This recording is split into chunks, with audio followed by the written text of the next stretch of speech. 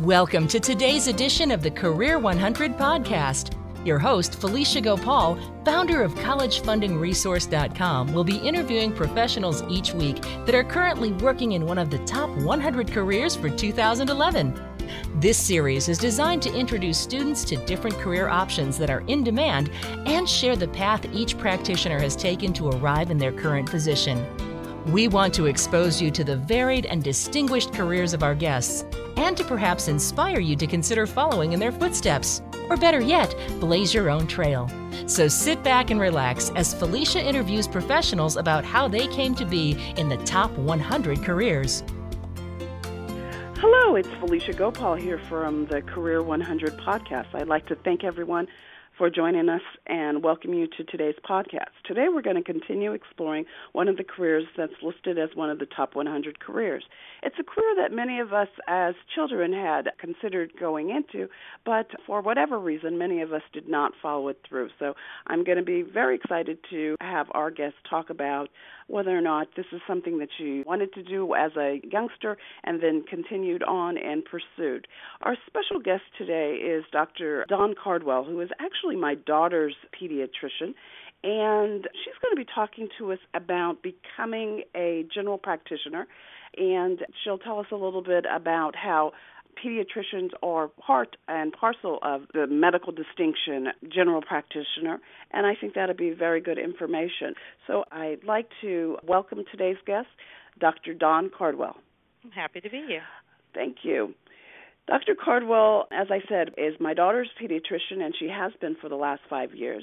She received her undergraduate degree from Brown University and her Doctor of Medicine from Columbia University. And she's been in private practice in South Orange and Guiding Hands Pediatrics. Dr. Cardwell, it's my pleasure to welcome you to today's call. Thank you very much. Great.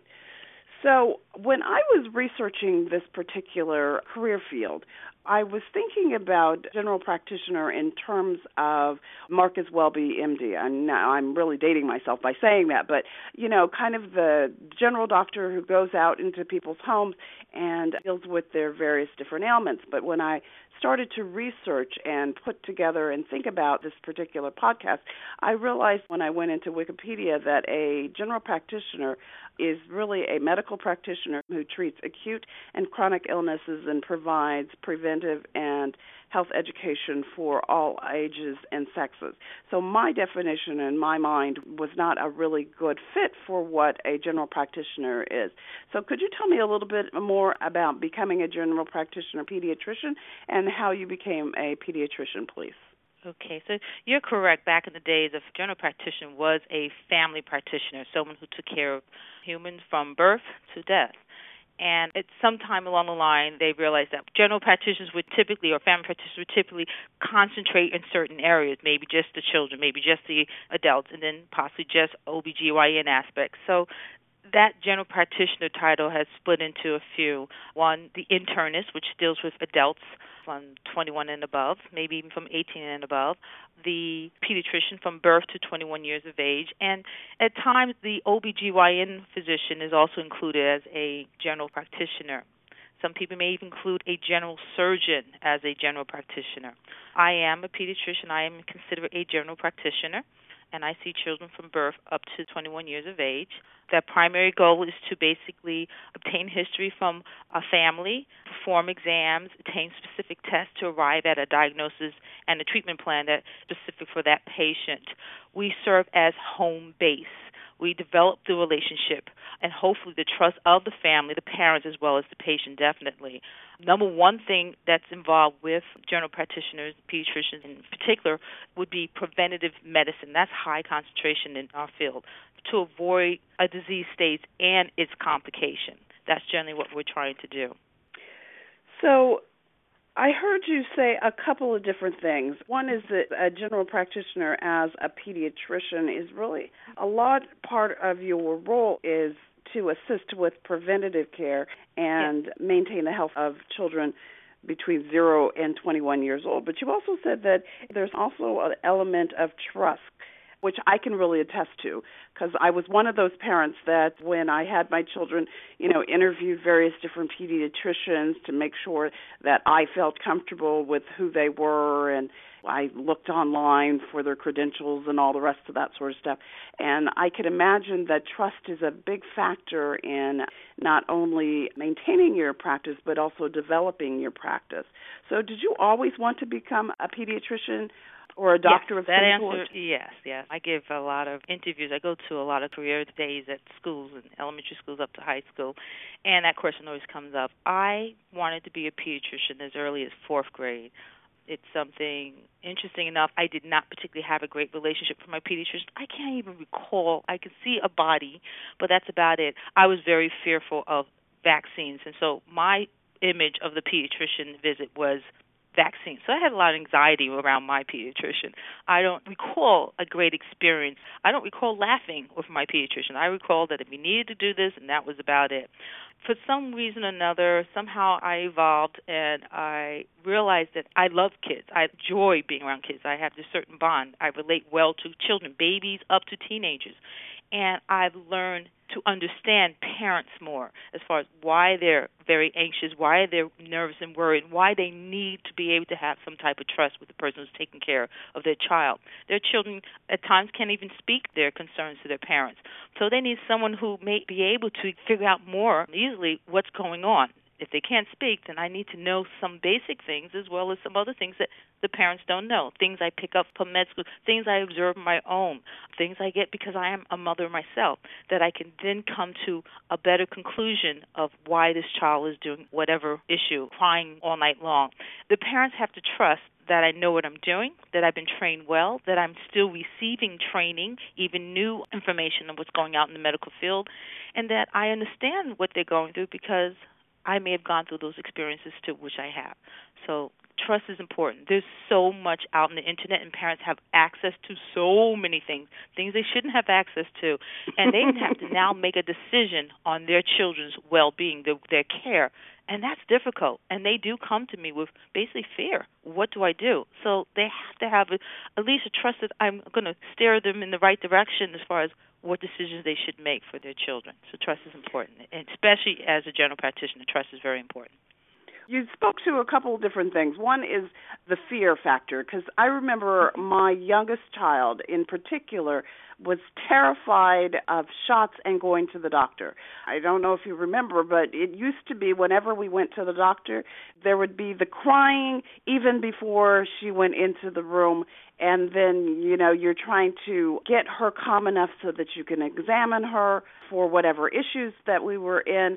So, fear and trust is a very critical factor. And I could really speak to the fact that one of the things that you have been particularly good with over the 5 years that we've been with you is you've been really good about helping bring that anxiety down for my daughter, such that it used to be that we would surprise her with going to the doctor, which I didn't particularly care to do as a mother, but because otherwise I would have, 10 minutes, 15 minutes of crying about the fact that we were going to the doctor before we even got to the doctor, plus there was the crying in the doctor's office. As a mother, it was hard to take. And so I could definitely speak to the fact that you've definitely been able to help us alleviate that. And I appreciate the fact that you also keep current. Certainly that's one of the things that parents are very, very interested in because of all of the availability of information on the internet. Oftentimes, I would imagine it'd be a little bit hard to take because we find out about thus and such, and then we're wondering, does our kid have thus and such on the internet? It's just like, they've got this particular symptom, and it means that you have this particular symptom. And oftentimes I can imagine it is not true. Or do you find that parents are coming in with a lot of information from the internet and it is also impacting your practice? Oh, most definitely. Anything that hits 60 minutes or 2020, you forget about it. I will have messages on my machine immediately, especially around the immunization situations. It's a definite, and basically the physicians have to get together as far as figuring out how we deal with this, because sometimes these are new things that we don't even know about. So, but we still have to calm our patients down, things we do know about, and try to figure out a way that everyone's going to handle this. We're sometimes waiting for the big guys, the American Academy of Pediatrics, the AMA, to come to us, the NIH and the Center for Disease Control, to get us the information so we can help. And they're pretty good at that, at sending us emails and trying to get the word out to us, sending us phone calls. Say, okay, get ready. This is what's going to happen, and this is what we would recommend that you advise your patients, or give these websites that they can refer to if they want answers to some of their questions. So yes, again, I'm a parent, and I too go through the internet. Very commonly when parents say they've heard of this type of treatment plan for something that we generally do one other plan, I make it a point, and my parents are very comfortable coming to me and saying, Grandma said this is an actual treatment plan for whatever. And I said, well, give me that website. I'll hit it. As soon as they leave, I will go and turn on the computer in between patients or after hours and look up and see what's going on. Review it myself to see if I can easily confirm that this is a pretty good idea, or, okay, because of this reason, this paragraph, and this paragraph, you may want to sit back and look at this or get more information about this treatment plan. But as a parent, I've looked at 60 Minutes in 2020, and I say, wow. Now, if it wasn't for the fact that I've been to med school, I would be freaked out by now, right now. And because of this, the medical school always advised their medical students to make sure that your children had their own doctors. You should never be the doctor of your niece or nephew. You should really make sure that you may be a consult part of their care, but you should not take on their care. Because if I were my daughter's pediatrician, yeah, everything and anything of this little lump, I may just be a parent, and I know a lot of things more than what a parent may know. And, yeah, you can get freaked out. Instead, okay, this is causing me to be anxious. I'm going to make an appointment with their pediatrician. We'll go through it together and help me bring it back into the professional mode and pull it out of the mother mode into the professional mode and really look at it in a professional manner. So, yeah, I understand what parents are going through, and I hope that because of my interest in alleviating anxiety and fear, that they are benefiting from being in my practice, and that the whole family in general is benefiting with my presence and my assistance. Mm-hmm. You know, I could definitely only speak to myself, but I feel that I have gotten a lot of benefit from being under your care. So let me just kind of step back and ask about when somebody is interested in becoming a doctor in general. Is there a recommended major in college that they should pursue? Before I entered med school, which was in 1986, I'm certain there were recommendations that you should major in the sciences, biology, chemistry. I actually majored in chemistry in college, and that's because I loved chemistry, believe it or not. My father was a high school teacher, chemistry teacher, growing up, and I actually enjoyed it. But in college, I did note, and I saw also upon applying for medical schools, they were really interested in those who did the non-science. Mind you, you have to do pre-med requirements. You will definitely need to do the sciences and mathematics, physics, things like that. But you can major in other things, theater, English. They're open to bringing in people with different backgrounds, different likes. It makes for a more interesting person to speak to during the black tie events that occur in med school and beyond. So, yeah. Nowadays, you can major in something else. You can major in business. That's really pretty cool if you can get a business major as well as fulfill your pre-med requirements. That's pretty good and interesting resume or application when you're applying to med school. Absolutely. I could definitely see how having doctors who've got backgrounds in different specialties or different majors could bring a certain something to the medical profession. And I think it's interesting that that's the direction that med schools are going into. So let me ask you, what do you like about being a pediatrician? Oh, many things. I say many times when I'm in the office and I'll pick up a baby who's sitting there just looking at me and saying, oh, I love you. And I go turn to the parents, I have the best job, don't I? Don't you wish you had this job? I'm lucky, right? I just love it. I can sit there and coo at them, and this is part of my job as well as examining them and going through the whole process of giving the care. But it's something I get to do, and I love it. I love it when I finally reach a teenager who definitely was giving attitude at the beginning. Oh, I love this. At the beginning of the visit, and they're giving major teenage adolescent attitude, and I get to help them break down these walls to get to them and find out exactly what's going on. And they walk out of my office saying, hey, they're excited. We can talk now. I'm getting information. The parents are looking at me like, whoa, it's not magic. You just got to be patient. You have to be firm.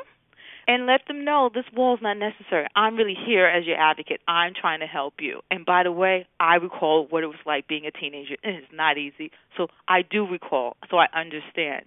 And this is why your mom and dad are responding this way. This is why your teacher's responding in this way.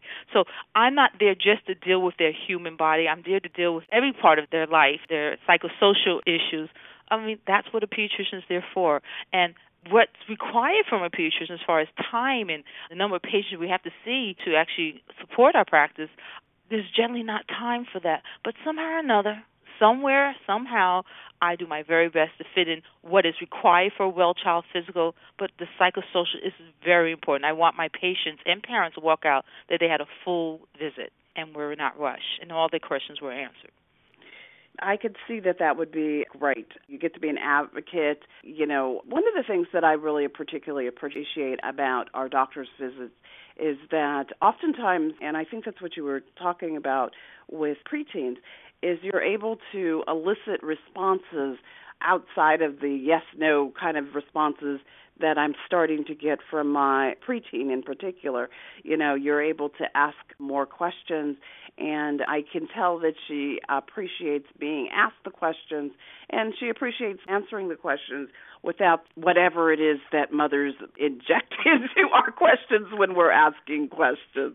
So I can definitely see that you are definitely an advocate, and I can see you doing that in your role. So I know that the test that you would take is the MCAT. Could you tell me a little bit about that particular test? Well, the test for medical school is called the MCAT, and, wow, I don't know why people or high school students are fearful. Well, what's the MCAT going to be like?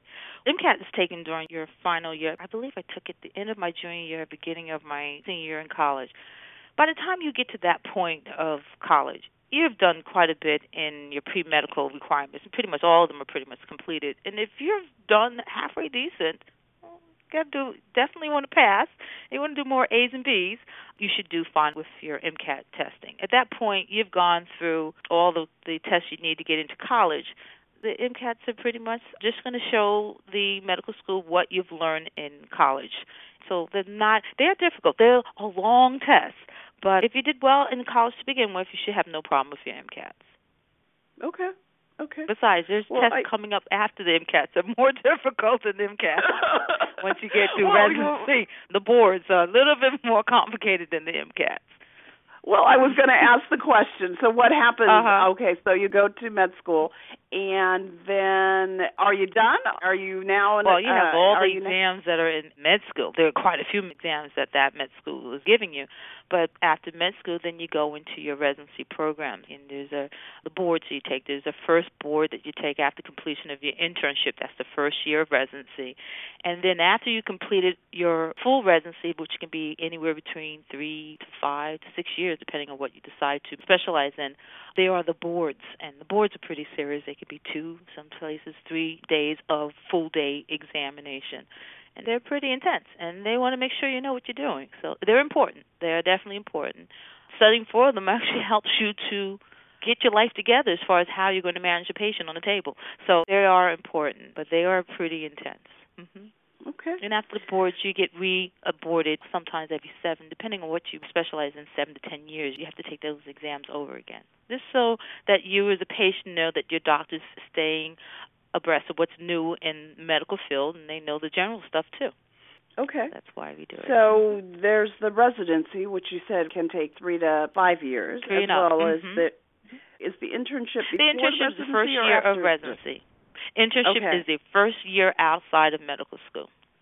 Okay, so you do after you get your MD, you go into internship year. Mm-hmm. You do an internship, and that's the first year of residency, did you say? Correct, yes. Or is it something solely different from your residency? It's the first year. It's considered your first year of residency. The internship is very important because sometimes some people leaving med school still do not know exactly what they may want to specialize in. So that internship year helps you. So I can do an internship year. It could be in the same internship program of pediatrics with someone who may end up going to surgery. But they're doing that internship to see if maybe I want to do pediatrics. I don't know yet completely.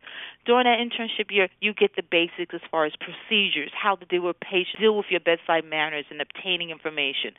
So you will see people who have gone to a pediatric internship that will go on and complete the pediatric residency, or may take that and go into psychiatry, take that and go on to surgery, go into internal medicine. It all depends. So that internship year can be used for other residency programs if you decide to jump over to another program. So it's the first year of residency program, but you can actually make a decision towards the end of your internship. I actually don't want to continue with peds. I want to go and do adult medicine. But that internship year counts towards your residency. Mm-hmm. And after you've been in the profession for a while, then you have to reboard, and you've said that you would do that every 7 to 10 years. And what that does is it helps you stay abreast with what's going on, and it also seems to address the issues that parents would have, especially from the pediatrician, that you are keeping up with changes in the industry. Exactly. Mm-hmm. Okay, great. So let me ask you, why do you think that being a pediatrician is on the top 100 careers for the next decade? Well, there's always a need for a pediatrician. There's always a need for an internist. We are responsible to do general acute care and to develop a medical relationship with our patient. If we do a good job, in preventative medicine, it may keep people from going on to requiring a subspecialty care.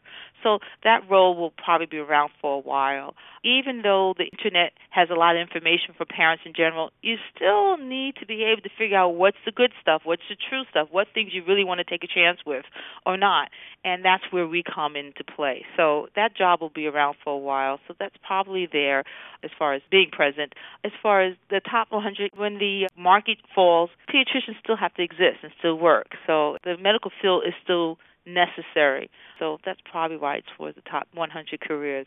It doesn't mean you get paid very well as a general physician, but you can make some form of income to support your family.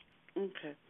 So I'm going to take off from that last question. Do you think that one of the reasons why being a pediatrician is in the top 100 is because of the changes in how people consume their information, or is it also because people will always be having children, and that's one of the reasons why it's in the top 100 careers? There always will be need of pediatricians to take care of children. So that's probably the reason there. Anywhere you go in the country, there will be a need for a pediatrician. Certain areas may not need as many. There may be a large concentration of pediatricians, like in this area, but somewhere in the country, there will be a job for you. You may have to search for it, but you will have a job. If you lose a job somewhere else in the country, you can pretty much move around and find another job. Okay. All right. So if someone wanted to become a pediatrician, where would you suggest that they start? First, of course, you have to get yourself ready. We're talking about a child coming through. What do they need to do? They have to get serious about doing their schoolwork. They have to be serious about prioritizing their lives. You got to get that schoolwork done. You need to get good grades. You need to look for good grades, and to not just get the good grades, to understand the material you're taking in. So that has to start early on. And I would say by the time you hit high school, you pretty much know I'm looking for as high as possible. And from there, it's just applying to colleges, and everything has to be decided upon early on.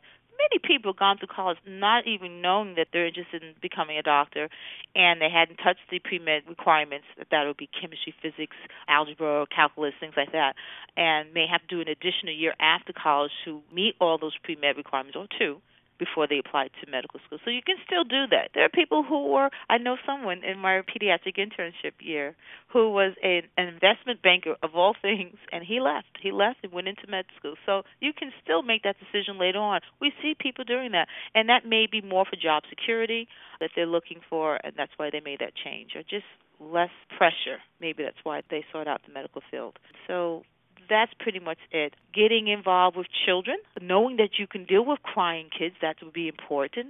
So if you can volunteer at a hospital, volunteer in a daycare, babysit your niece or nephew or your cousin, you got to know that you can deal with crying kids. That's one. But you also got to know that you can deal with upset parents. That's two. And that you can somehow or another get to them and understand and relate. So those are ways to move towards a pediatric profession. Is there any organization of pediatricians that perhaps somebody could check out their website to get some more information about becoming a pediatrician? Sure, definitely. Many people would know of the American Academy of Pediatrics, and that would be www.aap.com, and laymen have access to parts of that website, too. All right. So if you wanted additional information, you can go to the American Association of Pediatrics, Correct. check out their website, and that would be a great place to start. As well as I always suggest that students who are interested in particular career fields, especially when they're in high school, should perhaps consider talking to their guidance counselor. Correct. If there's an opportunity to maybe shadow or at least volunteer in an office. I know that there was a student that I was working with who got the opportunity to volunteer at a hospital, so she can kind of get a better sense of what nurses, doctors, the medical professions did inside of a hospital. So there's lots of different opportunities, so if you're looking for additional information. Dr. Cardwell, I'd like to just really thank you for being on the call with me today. If somebody wanted to get some further information or if they were looking for a pediatrician in the South Orange area of New Jersey, how would they get a hold of you?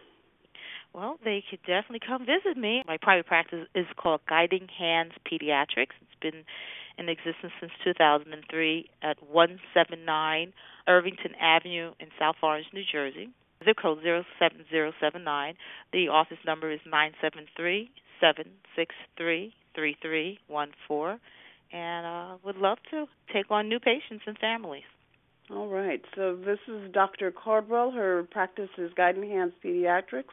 If you wanted to get a hold of her office, you can call 973-763-3314. All right, Dr. Cardwell, I thank you very much for being on the call with us today. I think you gave us a really great sense of what a general practitioner does, especially in the role of a pediatrician. And thank you for your time. So I just Thank you for inviting me. So to learn more about the college planning process, I invite you to visit our website at collegefundingresource.com. I also encourage my listeners to keep coming back to listen to more of our podcasts. At College Funding Resource, you'll be able to listen for free to guests like Dr. Cardwell who have valuable information to share. If you receive some value from this podcast, please visit our iTunes channel and vote and review it. I'd appreciate it. In addition, I just wanted to let you know that the Career100 podcast is now available not only in iTunes but also in BlackBerry Podcast, Stitcher, and in Zune. For people who have listened to our previous podcasts, I just want to do a random plug for friends and family of James Walton, who was a high school principal who has a fan club on Facebook who left a number of complimentary remarks on his podcast. And I want to give a special note of thank you to Jacqueline Kelly, Tony Bond, Shawnee Barlow, and Tanya Dice. Thank you for stopping by and reviewing James Walton's podcast with us. And I want to thank all of my listeners for joining us today, and I hope that you will join us again on the next installment of the Career100 podcast. Thank you for listening to today's edition of the Career100 podcast. We hope you'll join us again for our next podcast, where we'll continue to interview experts in the top 100 careers for 2011, giving you the insider's view of their chosen profession. If you'd like more information about planning and saving for college and to instantly download your free copy of College Funding Resources Report, 5 Strategies that Parents Need to Start Using Today to Cut Their College Costs Tomorrow, visit www.collegefundingresource.com. That's www.collegefundingresource.com. This is Kathy Davis for the Career100 podcast.